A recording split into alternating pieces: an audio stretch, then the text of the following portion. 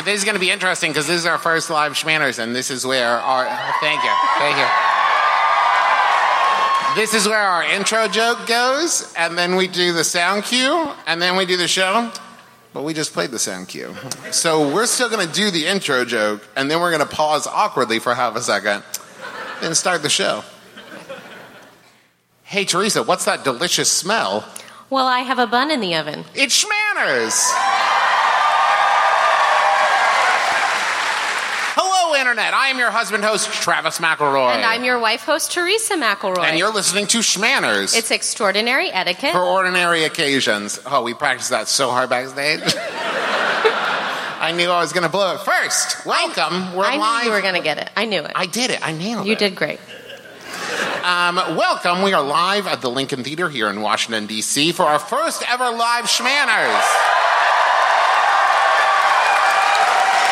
I know.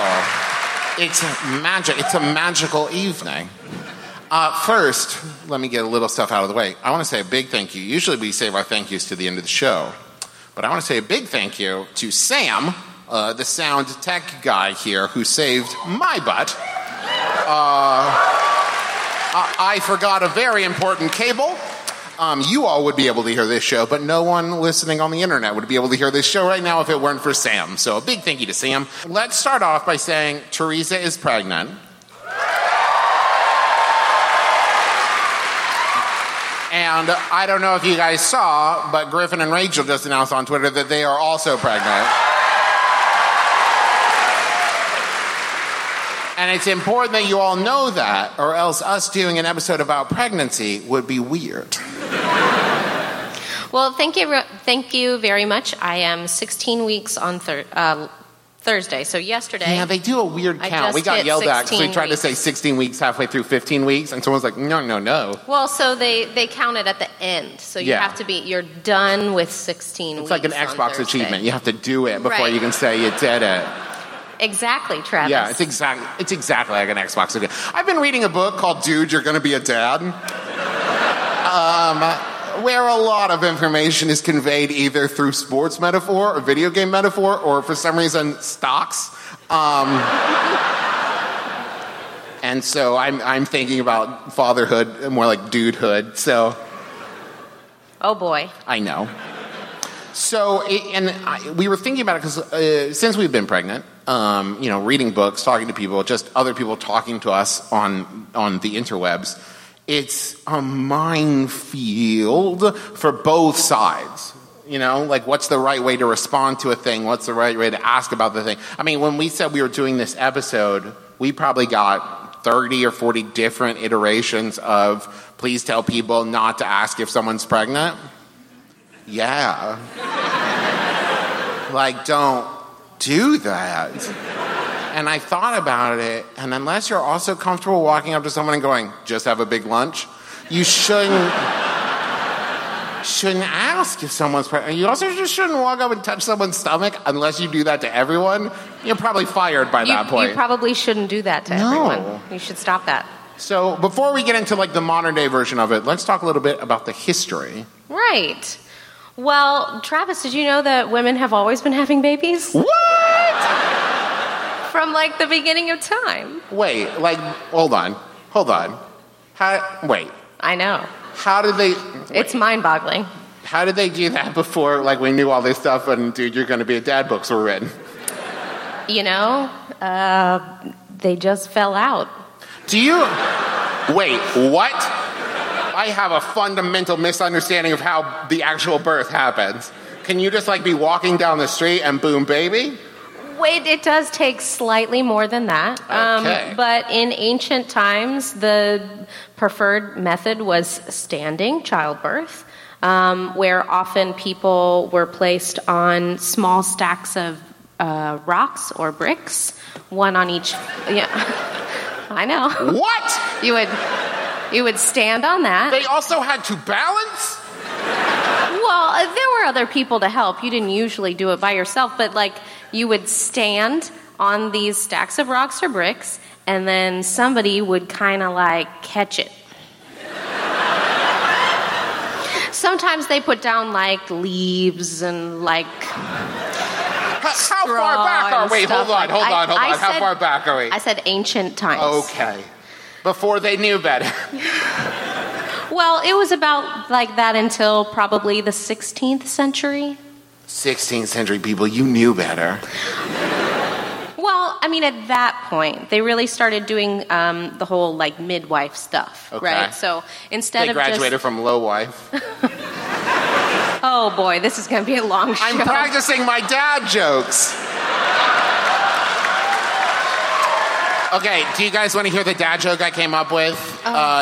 Okay, so we were in the airport. How do you guys feel about motorized stairs? No, you know what? I'll ask you later. Thank you. Thank you very much. He has now told that joke a total of 8 times. I'm very proud of that joke. So in the 16th century is when they were like, okay, not just anybody can like be there to catch your baby. They should probably have some experience.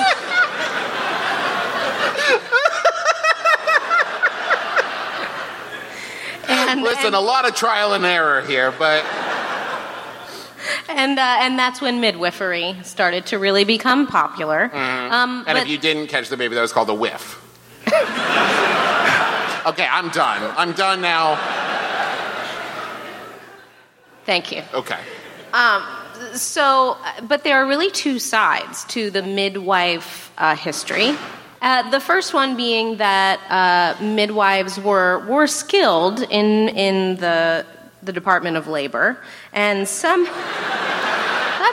the first part, right? And some of them were so highly respected in their villages that they were often licensed through local bishops. Right? So It was kind of like the church was like, this is a good one. Okay, so this is a time at which like the midwife was kind of similar to like what I think of as like a medicine man. Like they weren't just there for the baby, they were kind of like very venerated. No, they were pretty much just there for the baby. They were just there for so you weren't like delivery. going to them for like other advice and like... There wasn't a lot of other stuff. It was like, well... I haven't read her notes. I guess you're pregnant now, so... Hope it goes great. There wasn't a lot of stuff. Okay. As we all know from Sawbones, the baby stays on the inside until it's born. So there's not a lot that you can see from the outside. Got it. Except for the I knew bump. that much. Right. Okay. So with the baby on the inside, and it was just kind of hard to tell. Some people, like the midwives would be there, and I suppose at some point before labor started, you could talk to a midwife, but they weren't going to do much for you until labor. They just say, like, don't eat sushi. No, I don't think that they even did that. They let them eat sushi? You know, the age of the internet has really made us very cautious about the things, especially that we eat. But we're going to talk about all that. Okay, what about a little bit later on? Okay, so what happens in the 17th century is doctors arrive and they're like, we should probably be doing this instead of those midwives. And the results were mixed. Because midwives have been doing it for so long. And they were very specialized.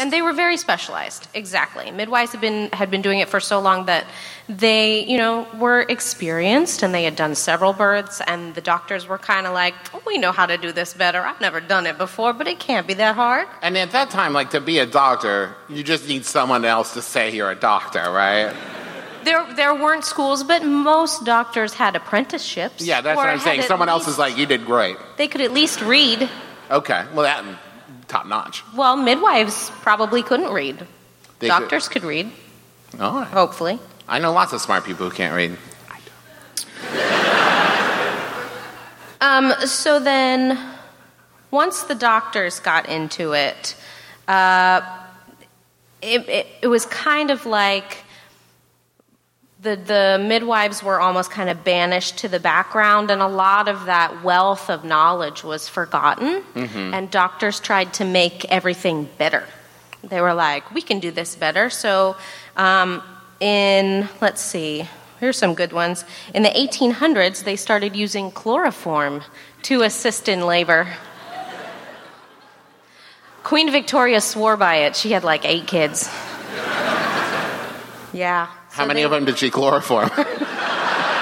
No. You don't chloroform the kids. Oh, okay. The mom gets the chloroform, so she's pretty much like knocked out. What? Hold on. Once again, very little I know about pregnancy. She has to do some stuff during the baby coming out process, right? I mean, a little bit, but eventually I think it just comes out, I guess. And then you get chloroform halfway through. You're like, I'm out. Yeah. Take me out of here, doc. See you on the other side, baby. So, I mean, she said she encouraged everyone to do it. She was like, "This is the best thing ever." And everyone did what Queen Victoria did. That's why we it have was that highly era. in vogue. Yeah. So for the birth of Prince Leopold in 1853, she was totally knocked out, and she loved it. The thing that I want to talk about at this point in history is the idea of confinement Now, during I've heard about pregnancy. this. You told me a little bit about this, which was basically that, please correct me if I'm wrong. Okay. That when someone was pregnant, they were basically, as soon as they revealed they were pregnant, they were basically shut away in their house until the baby was born, and then they could re-enter society. Well, yes and no.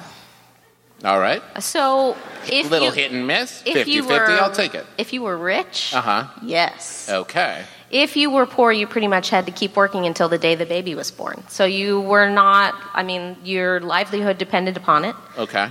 So you were probably not put into confinement. But there's a really great story about Anne Boleyn. I've heard of her. Yep. Mm-hmm. I'm familiar. And she actually was sequestered in her bedchamber for the last 5 months of her pregnancy. Sounds awful. You all whistle, but she's getting waited on. She wasn't just locked in there. Well, I would like to stay in bed for 5 months. Once, not all the time. She wasn't allowed to leave, and it was a highly contested pregnancy, her being Henry's second wife and all. And they even went to the trouble to plug up nooks and crannies with handkerchiefs so that the air... Of her? No. The room, Travis. Got it. So they plugged up nooks and crannies of the room with handkerchiefs to keep the air stilted inside so that I suppose the idea was to keep her from evil spirits or whatever, but I think they just really wanted to keep really close tabs on her. And they had a fire lit the entire time. It was stuffy and hot and sweaty and gross in there. That doesn't sound ideal for a pregnant lady. Really isn't, but it actually happened a lot for royal people. And this is what allowed, you were telling me this before, this is what allowed for people who maybe a daughter out of wedlock would get pregnant and the mom would claim it was hers, and the way that happened is because it wasn't uncommon for people to be confined away for the entirety of their pregnancy. Right, especially, like I said, rich people. And going back just a second to Anne Boleyn, one of the reasons they did that is they wanted to make sure she wasn't going to switch babies. So they... Oh, to get a dude. Yeah. To get a dude baby. So they wanted to make sure this was an actual royal baby, not some rando baby that she... You don't want a rando baby. Switched in there. I don't know much about pregnancy, but so, you don't want a rando. Right.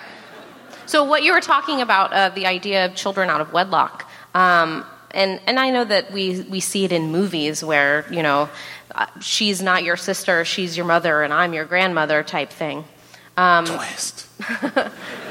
Because if you were rich, you were able to kind of just disappear for a little while. And that wasn't weird. And it wasn't it wasn't that weird. You go and visit your family upstate or whatever, and you come back with a baby, and no one was there to see it, so whoever they say is the mom, I guess. Cool. So what about more of the modern day? Well, so into the 20th century, it largely stayed the same as far as doctor-assisted childbirth. The doctors did get better, though. Yes. Okay. Eventually, they did. Okay. With the discovery of germ theory, things got a lot better. Mm-hmm. That's a Sawbones thing, so you guys will have to listen to the backlog for that. But so in 1905, the first maternity line was launched by Sears. Really? What do you think that people did for, like, wearing baby maternity clothes before then? Probably just like sacks. just sacks. They weren't going out. I suppose that's true. You know, they weren't going anywhere. Impress. Yeah. Well, so they pretty much just wore, sacks. I mean, I guess they just kind of wore sacks. Got it in one. They called them smocks. Oh, okay. So you could kind of wear your dress, some of them buttoned up the front, okay. Right? You kind of wear your dress unbuttoned halfway down as far as you could button it up and then leave it down and then put kind of a big smock over top, like a poncho. Got it. Yeah. But it's not a bad look. No, it's a pretty bad look. Okay. I don't know. But you had to make it.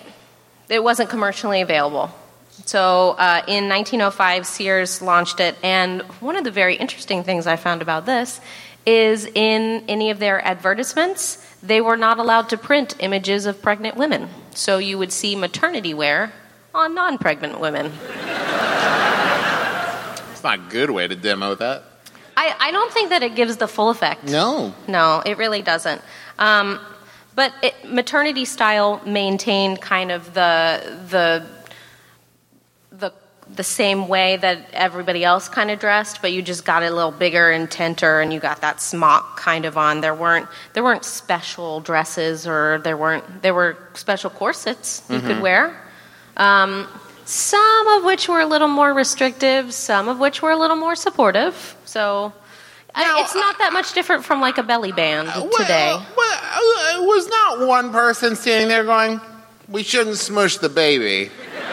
Like, people really weren't worried about that. What? When the dog jumps in your lap, I freak out. Are you kidding me? They weren't worried about it. And like I said, some of them were supportive, but some of them were kind of restrictive. You know, whalebone and all that stuff goes in there, so whatever. But up until... I didn't mean that. I didn't mean whatever. Whalebone, whatever. Whatever you can find. If that's what you like. Yeah, go for it. So I'd like to skip ahead, because pretty much if it was in fashion and you could wear it without looking pregnant, you could just wear it. You know, flapper dresses in the 20s, and in the 30s the wrap dress was invented, and that was really great because you could kind of expand the wrap around the middle. In the 40s, basically the same as the 30s because of the wars. Mm-hmm. But then in the 1950s, something very special happened. Do you know what that is? I think my dad was born.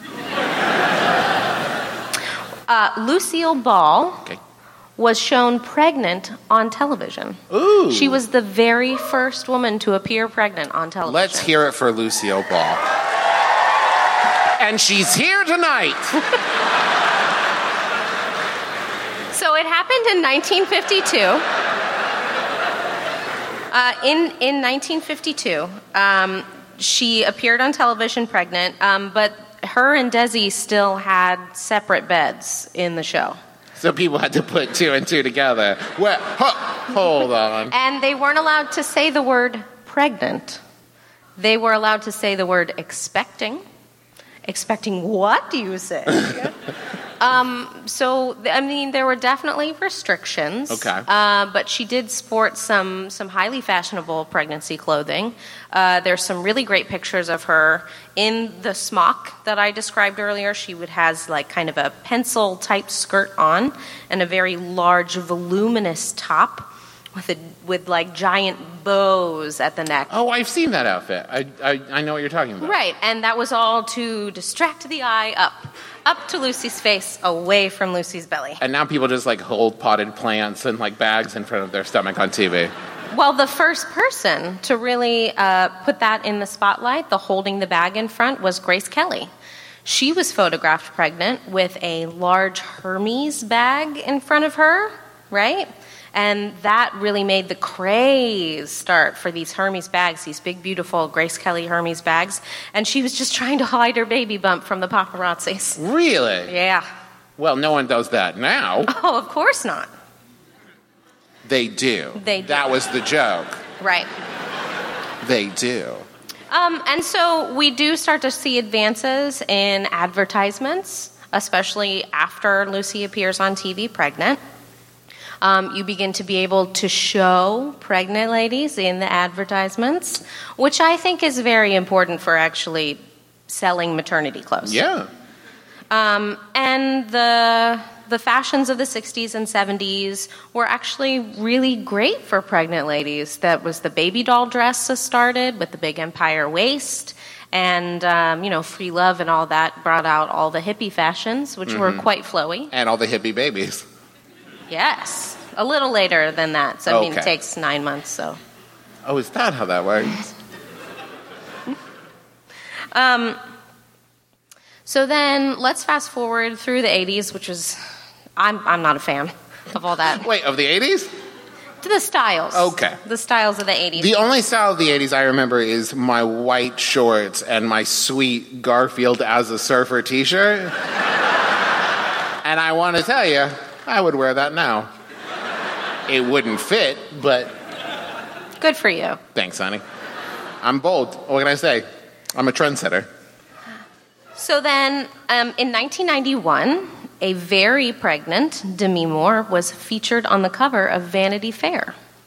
And she is considered as opening up sort of the pregnant belly stigma. Whereas before it was kind of to hide your belly and cover it up. And then after she posed on the cover, that's when they were like, well, maybe we should make things kind of like form-fitting and be sexy like Demi while she's 9 months pregnant. Mm-hmm. And so that's when we really started to get the fashion that we know of today. Gotcha. Where it's a little more form-fitting and the ruching and all, you don't know any of that stuff. I do too. I took costume history in theater school. I know how to sew. Okay. Not well. But the last thing I want to talk about as far as like the history goes is the idea of the bump watch. Mm-hmm. And I feel like just every tabloid and every celebrity is like, is it a food baby or a real baby? Well, this just happened. Courtney Stoddard, I think is her name, was photographed with like a pregnancy test and like making a big deal when she was 4 weeks pregnant. That's not a thing. Like, Yeah. and I just mean, we know this. The doctor won't even like officially confirm it till like 6 or 8 weeks. So it was weird that like that was like a big cover story, trending news story. Right. And so now celebrities have really taken their bump watches into their own hands with their Instagram accounts. Yeah. Pink had a really great Instagram announcement. Same thing with Anne Hathaway. A lot of these celebrities are trying to reclaim their baby bumps away from the tabloids. So we've got a couple more minutes. So before we wrap up, I'm just going to kind of quick fire hit on some topics that everyone wanted to talk about. So we've already covered you should never ask someone if they're pregnant. We were talking about this earlier, and I think the rule of thumb that we kind of came to is like if you don't know the answer to the question, you shouldn't ask the question. Unless you like 100,000% know the answer, don't ask it. Because like if they wanted to tell you, they would. And if they're not ready to tell you, you shouldn't make them. And there's always the chance that they're not pregnant, and you're a jerk. But so one of the things people wanted to talk about was like the idea of like people touching a pregnant lady's stomach without asking or without being invited to do so. Well, the Today Show did a nice survey, and they were talking about how most women find that the people who want to ask them questions and touch them are not strangers, but they're family. They're nosy family. Nosy families, fine. Nosy strangers are bad. One of the things we got asked a lot about is like the announcement. Mm-hmm. When is it time, especially in the day and age now of like Instagram and Twitter and Facebook, that it seems, since we have done it, I will tell you from the inside out, is a very scary thing because you're taking a very personal thing and suddenly like sharing it with everyone. What's kind of the appropriate way to go about maybe the Facebook announcement? Is there a certain time period you're looking at? Well, an announcement in general really I want to talk about this in terms of the fear of the announcement. Because miscarriage is something that we don't really talk about in our society very much, but it is very common, especially for first pregnancies. Yes, we had one. We did have one. And we're very open about talking about that because it's the kind of thing where it can be very scary when you have one because you feel all alone in it. And that is, I think, where a lot of the fear of the announcement, because what you hear is like, you don't want to jinx it. Right, which is not a thing. Yeah, that's not how medicine works. And coming up next, Sawbones. So I think that a lot of people do tend to feel more secure in their pregnancy when they begin their second trimester, because statistically a lot more miscarriages occur in the first trimester. So that, I would say, is the general trend that I see. But the thing is, you telling someone isn't going to make your baby disappear. There's nothing that you can do to prevent a lot of these miscarriages because it's oftentimes a chromosomal defect that your body recognizes and takes care of for itself. So this fear, this stigma, is something that I think as a society we really need to work on. And the answer to when should you post it on Facebook? When you feel ready. Yes. If you never feel ready, you never have to post it. If you feel ready when you're 10 weeks, then post it. Just like being naked in front of someone else. Sure. That's a good thing. And it's never the wrong time. So if that's when you want to do it, hey. It's never the wrong time to be naked in front of someone else. Now, as you scale up the number of people you're naked in front of, there is a wrong time. What I'm saying is, if you feel ready, just like when you feel ready, as long as it's safe. Man, it applies across the board. You should be able to announce it whenever you like, and that's the right time, because that's the right time for you. The last thing I wanted to hit on... Thank you. Thank you. The last thing I wanted to ask about, because I feel like people do it bad from both directions. And that is people commenting about the pregnant lady's size compared to you don't look pregnant, or are you sure it's not twins? Right. Right, and I think especially the people who are like, you don't look pregnant at all. And it's like, cool, like, there's no good way to talk about the size someone is, period. Like, and I think that's true whether it's pregnancy or not. People feel comfortable saying, like, you're so skinny, you should eat something. It's like, yeah, don't comment on my body, please. Well, thank you. It's my body. Don't comment on it. I'm a hero. But so I think that, like, but it is a very visible change in a person. Is there a way it to oftentimes bring it up? is very visible, but everybody's baby bump is different. Yes. And I think that instead of saying something like, you look like you're going to pop, or something like that, it is always safe to ask them, how are you feeling? It's a very open-ended question. They can say what they want to say. Oh my gosh, I can't believe it's still here. I've been waiting forever. I just want to get this baby out. Might be their response. Or they might say, I just ate a huge burrito and I feel terrible. Exactly. So if you make it a little more personal and a little less exclamatory, oh my God, you got 2 in there, maybe 3. Don't do that. Don't do that. You can ask, how are you feeling? And if they want to tell you, they will tell you. And if they don't, they'll say, I'm fine, thank you, and keep walking. So I think that's going to do it for us. We're going to wrap up here in a second. Thank you. Thank you, person who's excited we're done. I am too. I'm going to go backstage and have some pizza. I'm very excited. We first want to say thank you for coming out to the show. You're going to hear this probably at least 2 more times, if not more. Thank you for coming out. We appreciate you. We wouldn't be doing this show if you guys weren't here. We also want to say thank you again to the Lincoln Theater. You have been wonderful. If you're looking for a place to host your podcast live show, might I suggest the Lincoln Theater. Let's see. We're excited for you guys to watch Sawbones, and then I can't wait for you guys to see this little known band called My Brother and Me. I hear they're great. I want to thank Teresa for being my wife. This is our first live show, and as far as I know, the first time we have performed on stage together. I think so. Yeah. I mean, we were both actors in another life, but so not we've together. never been in anything together, so this is very exciting for me. I want to thank my unborn child for allowing me to talk about pregnancy. He's really milking this, you guys. Did I mention we're going to have a baby? It's nothing. Don't worry about it. So I think that's going to do it for us. And join us again next week. No RSVP required. You've been listening to Schmanners. Schmanners. Get it?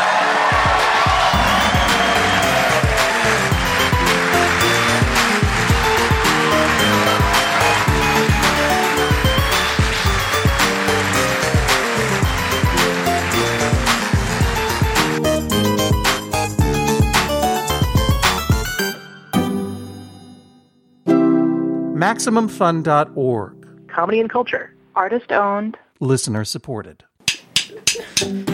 Hi, everybody. I'm Justin McElroy. And I'm Dr. Sydney McElroy. Every Tuesday, we bring you Sawbones, a marital tour of misguided medicine, a show about all the dumb, weird, terrible ways that we've tried to fix each other over the years. You know, some light summer listening. Maybe you want to hear about yogurt enemas, or why we tried to eat mummies for a while, or why drinking cholera diarrhea sounded like a good idea. That and so much more is waiting for you every Tuesday right here on the Maximum Fun Network with Sawbones, a marital tour of misguided medicine.